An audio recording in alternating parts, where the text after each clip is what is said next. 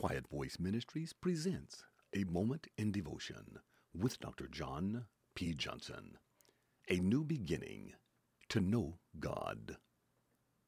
Brethren, my heart desire and prayer to God for Israel is that they may be saved. For I bear them witness that they may have a zeal for God, but not according to knowledge. Romans chapter 10, verse 1 and 2. For they being ignorant of God's righteousness, and seeking to establish their own righteousness, have not submitted to the righteousness of God.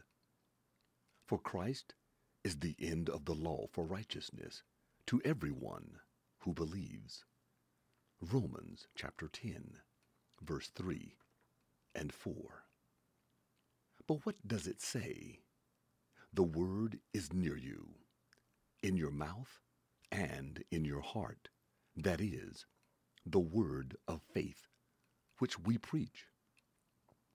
That if you confess with your mouth the Lord Jesus, and believe in your heart that God has raised him from the dead, you will be saved. Romans chapter 10, verse 8 and 9. For with the heart one believes unto righteousness, and with the mouth confession is made unto salvation.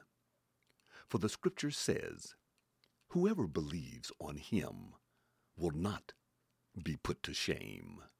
Romans chapter 10, verse 10 and 11. For there is no distinction between Jew and Greek, for the same Lord over all is rich to all who call upon him. For whoever calls on the name of the Lord shall be saved. Romans chapter 10, verse 12 and 13. What must I do to be saved? Know that heaven, eternal life, being saved, is a free gift from God. Romans chapter 6, verse 23. No, it is not earned, nor do we deserve it. Ephesians chapter 2, verse 8 and 9. No, you cannot save yourself because of your sin. Romans chapter 3, verse 23. Believe by faith alone that Jesus Christ died on the cross, was buried, and rose from the dead on the third day to pay the penalty for our sin. If we believe by faith alone, the Bible says in John chapter 6, verse 47, we have everlasting life. Thank you for listening. May I ask you a question? Are you saved?